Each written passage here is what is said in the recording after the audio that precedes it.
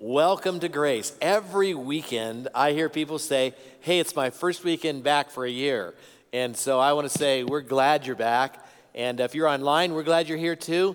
And we're going to continue in our series in the Book of Colossians. And we're still in chapter number 1. If you brought your Bibles, we're going to be looking at starting in chapter 1, verse 9 in just a minute. But I just am excited about today, excited about what Paul has for us today as he wrote this book to the Colossian church. And so today we're going to eavesdrop on a prayer that Paul prayed for believers at Colossae. And here's the deal. What Paul is praying for is for them to grow into maturity in their Christian faith. So what we're going to look at is 4 marks of maturity. So what I want you to do is that I want you to judge anybody else. I don't want you to think, man, I wish so-and-so was here to hear this.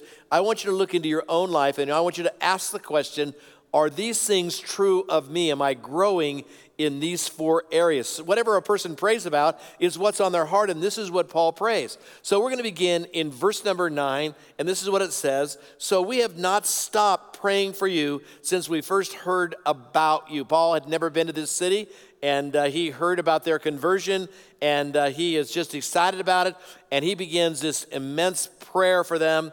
And there are 4 things that Paul prayed about, which gives us an insight into what Paul really wanted for these believers.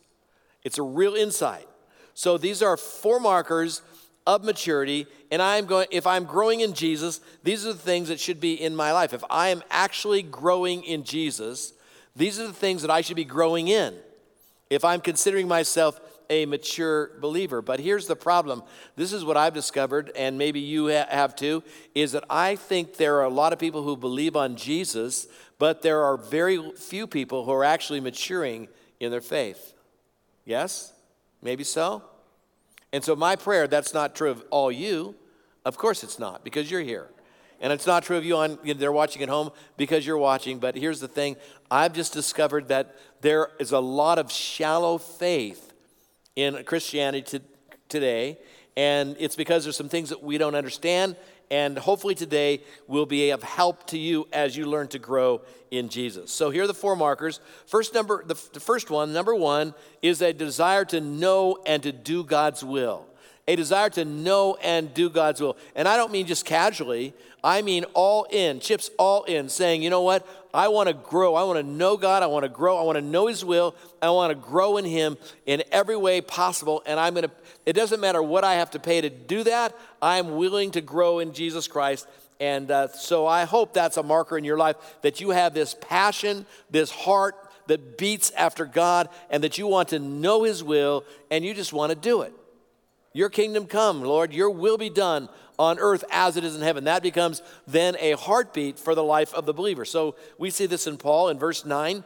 He says, we ask God to give you, he's speaking to God, speaking of the Colossian believers, we ask God to give you complete knowledge of His will and to give you spiritual wisdom and understanding.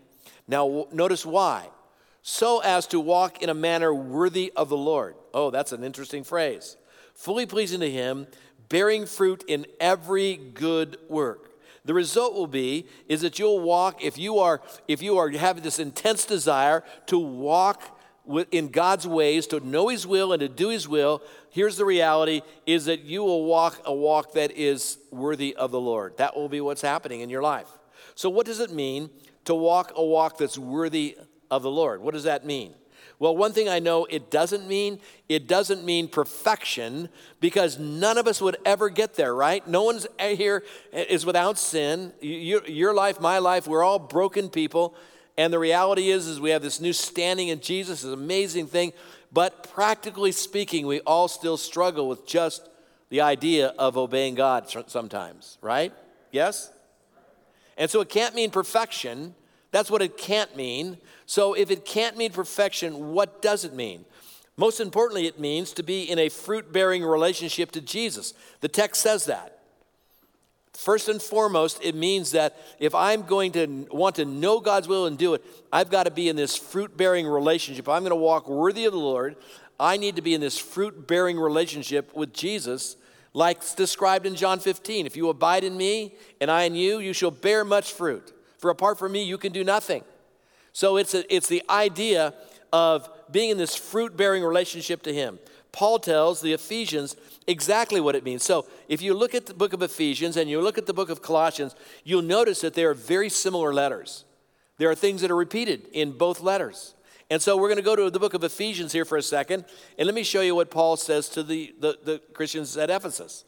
Verse 1 says, therefore I, speaking of Paul, I, a prisoner for serving the Lord, beg you to lead a life, there's this phrase again, worthy of your calling. Stop there for just a second. How many of you know that if you are a child of God, you are called to that? You have a calling from God. It's not just a decision. It's not just a casual thing. You are called to walk a life that's worthy unto God, if indeed you have crossed that line of faith. So he says, I beg you to lead a life worthy of your calling, for you have been called by God.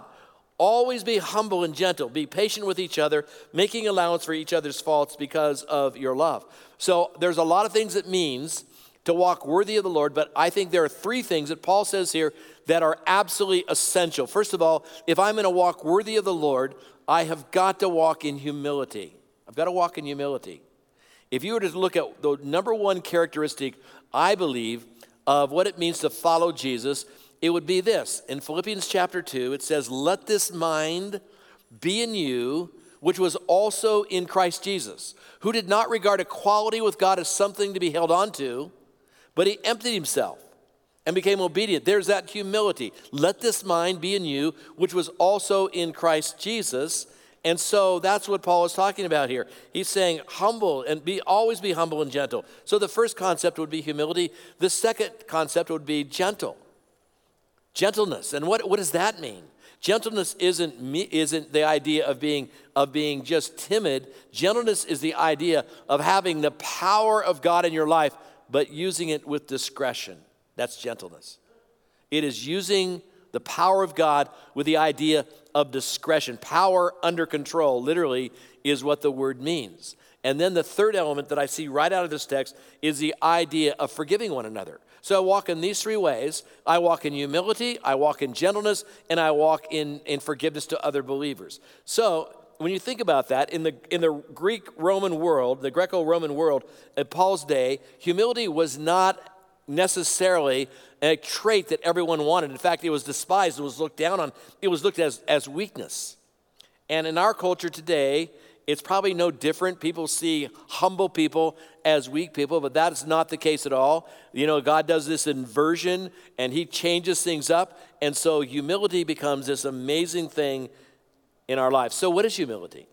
So humility is not looking down on yourself. It's not self-depreciating. It's not saying, woe is me, I'm nothing. That's not what humility is. Humility is seeing yourself in light of God. It's seeing yourself as God sees you, no more and no less. Humility doesn't deny your talents, your abilities, your capabilities. It doesn't deny you as a person. It doesn't deny any of those things. It just causes you to put that in perspective with God. That's what humility is. Humility is the idea of emptying myself of my rights and filling myself with God. That's the idea of humility.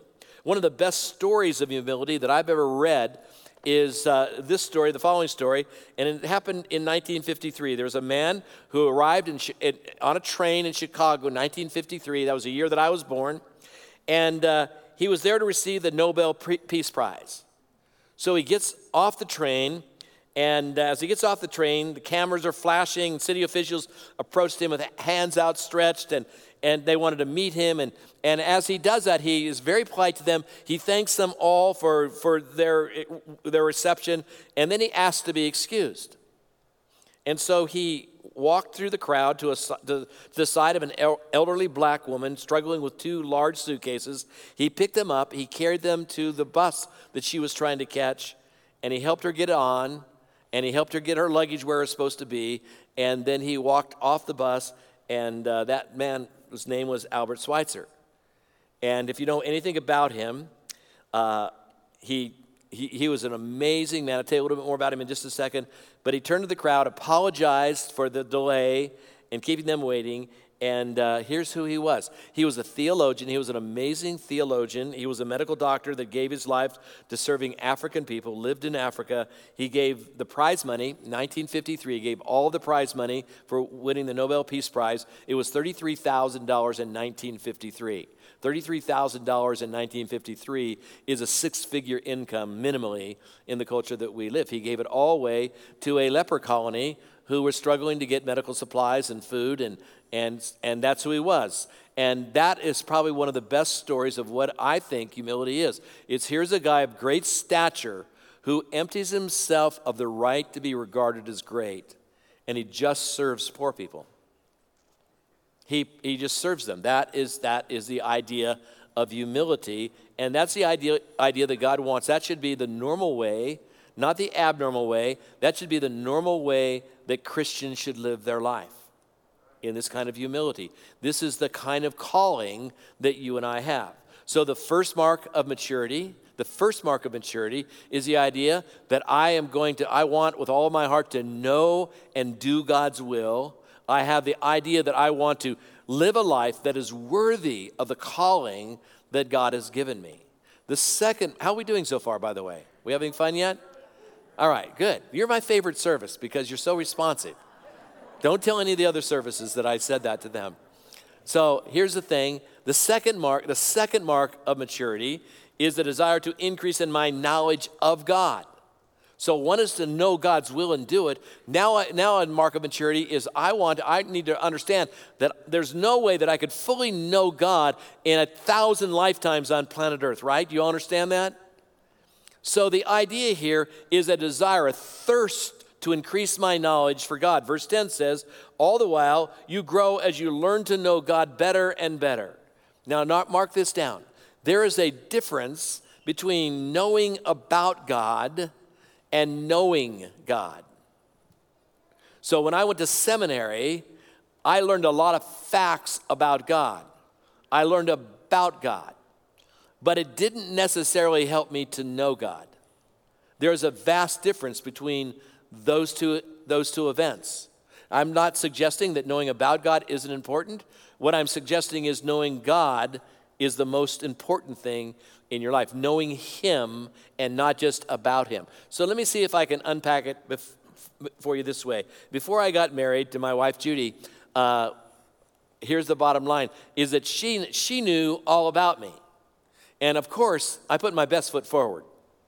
I didn't tell her any of the bad stuff. You know, when I was courting her and dating her, I didn't say, oh, by the way, I snore a bit, okay? I didn't say that. I didn't put that on the resume. I didn't say, oh, by the way, sometimes I'm impatient in traffic. I didn't say any of that stuff to her when I was dating her. I just put the good stuff out there, and because I was trying to win her. I wanted her to be my wife. So the bottom line is you're all staring at me like that was wrong. I'm just telling you that's how it works out. Is that when you're dating somebody, you don't normally say, hey, let me tell you everything bad about me because I'm trying to discourage you to be in a relationship. That's not what, you try to impress them. So that's what I did, and I won her over. We got married. But here today, we've been married 46 years, and here, I'm going to tell you honestly, she knows me now. And I marvel at the fact that she still stayed married to me. I mean, I really am. It's a miracle. It's a miracle of God. I'm just saying, it's a miracle of God because she knows the good, the bad, and the ugly. She knows everything about me, and she knows how I'm going to react. She knows what makes me angry. She knows how I'm going to react. Even before I react, she can predict my reaction. It drives me crazy. I'm just saying, it drives me crazy because she knows me that well. She can know what I'm going to say. She finishes my sentences sometimes, and she doesn't know about me. She knows me. And that's God's desire for you. God's desire is for you to know how He reacts, to know what makes Him happy, to know what makes Him sad, to know what makes Him angry. That's what it means to know God, is to know His reaction. To know how he'll respond in any given circumstance. That means that you know God, and that takes a relationship. That takes not just reading your Bible, although that's a start. It takes a desire in your heart, a commitment in your soul to just want to know who God is, to study God, to love Him, to know how to be in relationship to this living God. That's the mark number 2. So how are we doing so far? Remember, we're not judging anybody else. We're just judging our own lives, right? We're looking at the markers of what it means to be mature in the faith. Third marker is a desire to experience God's power. That's the third marker. Verse 11 says, we also pray that you'll be strengthened with all of his glorious power. Stop there. How many want to have God's power in their life? Anybody here? Raise your hand really high. Well, I got some good news and some bad news for you. You may not like it after I explain to you what knowing God literally means. Knowing his power literally means. So let's read the verse on. It says, we also pray that you will be strengthened with all of his glorious power, so that, here's a so that phrase, so that you will have all the endurance and patience you need. So the mark, I probably should have read that verse all the way through before I ask you if you wanted to know God's power. Because the mark of somebody who knows God's power, listen to this very good, this is great stuff. The mark of someone who knows God's power is endurance and patience. That's the mark of the power of God inside of your life. It's not necessarily a supernatural thing. It is the mark of endurance on my life. So let's talk about those things. So what does it mean to endure? Endurance comes from a compound Greek word, hupo, which literally means under, and meno, to remain. Literally, it means to remain under pressure, under testing, under trials. The evidence of the power of God in your life is that you remain under difficult circumstances. You don't crumble. You stay steadfast in your faith towards God. That's the power of God. And here's the reality. It's hard work. It's very difficult because in my life, I'm just going to be honest with you, I get more prayers not answered than answered. So just in case you wanted me to pray for you, I just wanted to give you that information.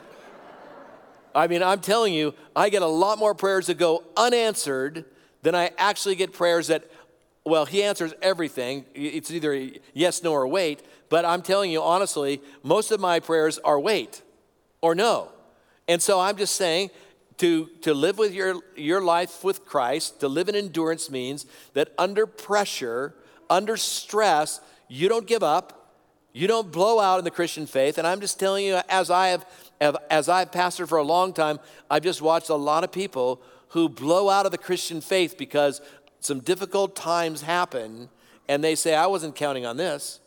I thought it was just going to be a bed of roses. I just wanted to have all my sins forgiven. I just wanted to live in this glorious state of being blessed. But the truth is that is not planet Earth. Planet Earth has struggles and trials and temptations, and the idea of endurance is the idea of living in spite of those things with your eyes fixed on Jesus and not wavering in any way, shape, or form. That's the idea of endurance. And then, just when you think it couldn't get any better than that, then we have the idea of patience. Patience is the capacity to accept or tolerate delay or trouble. That's the idea of patience. It's the idea of accepting the fact that God says, wait, I'm not going to answer your question. That's the idea. And so it is such a powerful concept. Waiting is not just, this is what Ben Patterson says, waiting is not just a thing we do until we get what we hope for. But listen to this. Waiting is the process of becoming what we hope for. That's patience. God says no, and the reason God says no is because what God is doing in you is greater than what he's going to do for you. Let me say that one more time. What God is going to do in you is greater than what God is going to do for you. And that's the idea of the power of God. So how do I know I'm experiencing the power of God? How do I know that? Because I have endurance and patience in my life. So while you wait for what you hope for, this is what your goal should be, to allow God to accomplish the thing for which he hopes for, which is probably different than what you hoped for. You get that? It's pretty good stuff. That is the power of God in action, and it is the mark of the maturing believer. The maturing believer doesn't have to have all their prayers answered. Just doesn't. Because they're waiting on God. That's the mature mark of the believer. The fourth mark of maturity is a desire to grow in joy and gratitude. And I'm just going to be honest with you. This is an area that I am working on in my own personal life to grow in the area of gratitude and joy in the midst of difficult circumstances is not easily accomplished. And oftentimes, this is what I've discovered, the people that have it sometimes are annoying. Come on, let's just be real. This is church. We can be honest. Don't you have people in your life that are so joyous all the time that you're scratching your head and going, just shut up, come on. It can't be that, life can't be that good. You know, you just got bad news and you're saying, thank you, Jesus. And I'm going, come on, I don't know about that. And so I'm just being honest and real here. This is my kind of faith. And, we have a guy here on staff that I love him dearly. He's not annoying to me. And he's on our janitorial staff. His name is John. And I'm telling you, I've never seen him without a smile on his face. Even through his mask. I mean, I can look at he's smiling through his mask. And I'm going, you're going to rip that, dude. Come on, stop that. We don't have enough masks to keep replacing this because you're smiling so much. And, that's the kind of joy that I wish that I had. I hope that you wish to too. But it is the idea, how do I know I am growing in maturity? Is that I'm learning to find joy in every circumstance in my life. I'm learning to be thankful and have gratitude for everything that God has done or doesn't do. And there's a great example of this in history of somebody who learned how to do this. His name was John Wesley. Ever heard of John Wesley? Wesleyan University. It's amazing man of faith. When he was about 21 years old, he was an amazing man of faith. In fact, he went to Oxford University and he came from a Christian home. He was smart and he was good looking, but he was arrogant. I mean, I'm just telling you the honest truth about Wesley. Yet in those days, not only was he arrogant, he was sarcastic. So one night, 21 years old, he happened to be in a location where they were handling baggage, and he was speaking to a porter. That's what they do. And he was speaking to a porter, and he discovered this guy had one coat, lived in impoverished circumstances, and didn't even have a bed. So, as any mature man of faith would do, he started making fun of the guy. This is John Wesley. He's making fun of the guy, and in a very sarcastic moment, he says, and what else do you thank God for? After the guy tells him he has no bed, and what else do you thank God for? And with a touch of, just bitter sarcasm, he just bites at this guy and mocks him and makes fun. And the porter smiled in the spirit of meekness and replied with joy. And he says, I thank him that he's given me a life of being and a heart of love, and above all, a constant desire to serve him. That's what I thank God for. Deeply moved, Wesley writes about this event. This was life transforming for him. When he heard this guy at 21 years old, he recognized that he might not know God as well as he thinks he does. And he went on a journey and became this amazing man of faith that really, in many ways, he was shaped by this idea right here. So one of the marks of maturity is learning to be thankful and grateful in every circumstance and to have the joy of the Lord no matter what comes your way. So then we come to the last three verses of our text this morning. So we're going to pick them apart. Verse 11 says, may you, not the person sitting next to you, God's talking to you, may you be filled with joy, always thanking the Father. May you know what the word you means in the Greek? It means you. Just simply said, it just means you. Not your husband, your wife, your children. It means you. Be filled with joy, always thanking the Father. You know what the Greek word for always is here? It means always. Always, in every circumstance, I'm to give thanks and to have joy in my life. Why? What is the source of joy and thanksgiving? There are three things. There are three things that produce thanksgiving in our life. And they're things that all of us here today have if we know Jesus. First of all, let's look at the verse. He says, he has enabled you to share in the inheritance that belongs to his people who live in the light. So the key word here is inheritance. So here's what we all share in common. This is what we all don't deserve, but we get.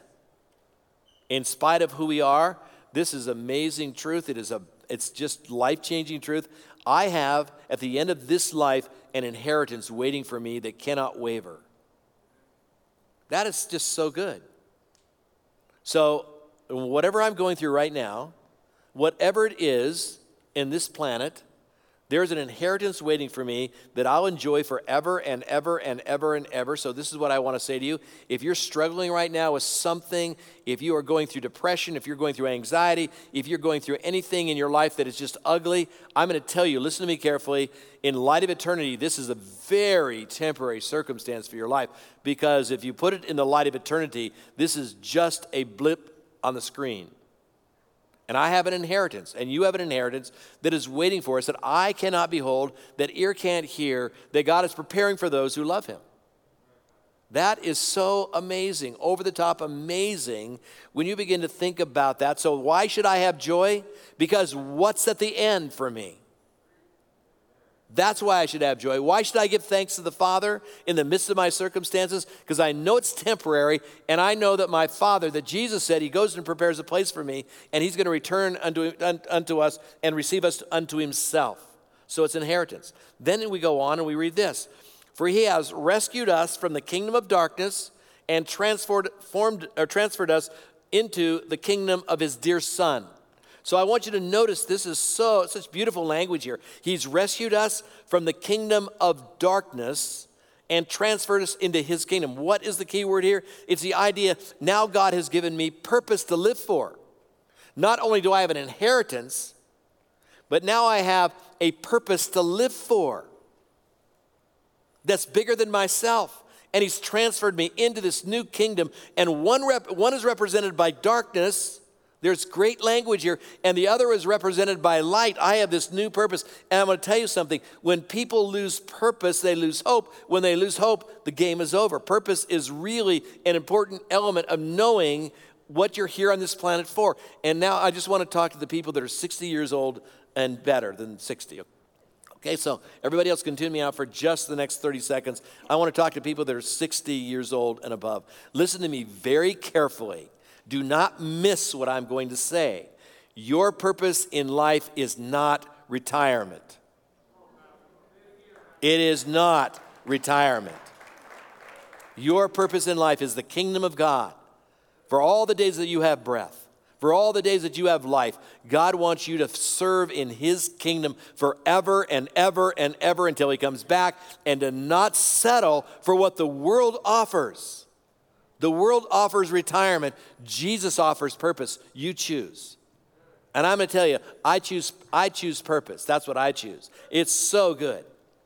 Then we go on in the text, who purchased our freedom and forgave our sins. So why should I be thankful and joyous? Not only do I have an inheritance, not only do I have purpose in my life, but now I discover that all of my sins, not in part, but all of my sins, past, present, and future, have been wiped clean. And that I walk in this forgiveness that is mine and mine alone, because God has purchased my freedom on the cross for me. And so I walk in this joy of knowing that I will never have to give an account for my sins, because Jesus already has done that on my behalf. That is why I learn to grow in thankfulness, is because of the idea that how much better could it be to have inheritance and purpose and forgiveness? How much better could it be? So let's just kind of take a step back as we think about the end of the service and having you run out of here like a herd of turtles. Let me just remind you of 4 things.